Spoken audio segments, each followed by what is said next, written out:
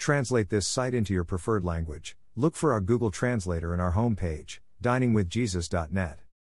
Traduce este sitio en tu idioma preferido. Busca nuestro traductor de Google en nuestra página de inicio va, diningwithjesus.net. Pastor Chris White says to all of you, hello my friends. May the Lord bless you today. Hola mis amigos. Que el Señor luz bendiga.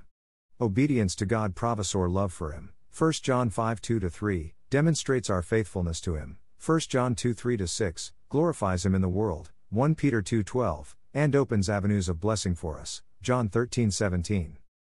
Faith is necessary to please God. Hebrews 11:6, and if our faith is genuine and true, we will live a lifestyle characterized by righteousness, modeling the example set for us by Jesus Christ. We obey His commands, not because we have to, but because we want to, because we love Him. We are enabled to obey because, once we believe in Christ and are saved, we are remade. We are not the same people we once were. As Paul wrote in 2 Corinthians 5:17, if anyone is in Christ, he is a new creation, the old is gone, the new has come.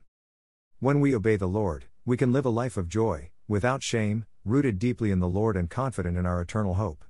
Where the Spirit of the Lord is, there is freedom, 2 Corinthians 3:17. Our obedience is actually part of our assurance that we truly know God, 1 John 2:3. When God's children obey their Heavenly Father, He is glorified. Jesus told us that the plan is for others to see your good deeds and glorify your Father in heaven, Matthew 5:16. Of course, performing good deeds requires obedience to the one who calls us to good deeds. A Christian's testimony of holiness is a strong witness that God is at work in the world. Blessed are all who fear the Lord, who walk in obedience to Him. Psalm 128:1. The Bible often tells us that God blesses and rewards obedience. James 1:22-25 says, do not merely listen to the word, and so deceive yourselves. Do what it says. Whoever looks intently into the perfect law that gives freedom, and continues in it, not forgetting what they have heard, but doing it, they will be blessed in what they do. See also Psalm 119:1-2. God is gracious. If we haven't been living for Him, if we haven't been following His commandments, if we've been living in and for the world, we can be transformed by the blood of Jesus Christ. We can ask God for forgiveness, and He will give it.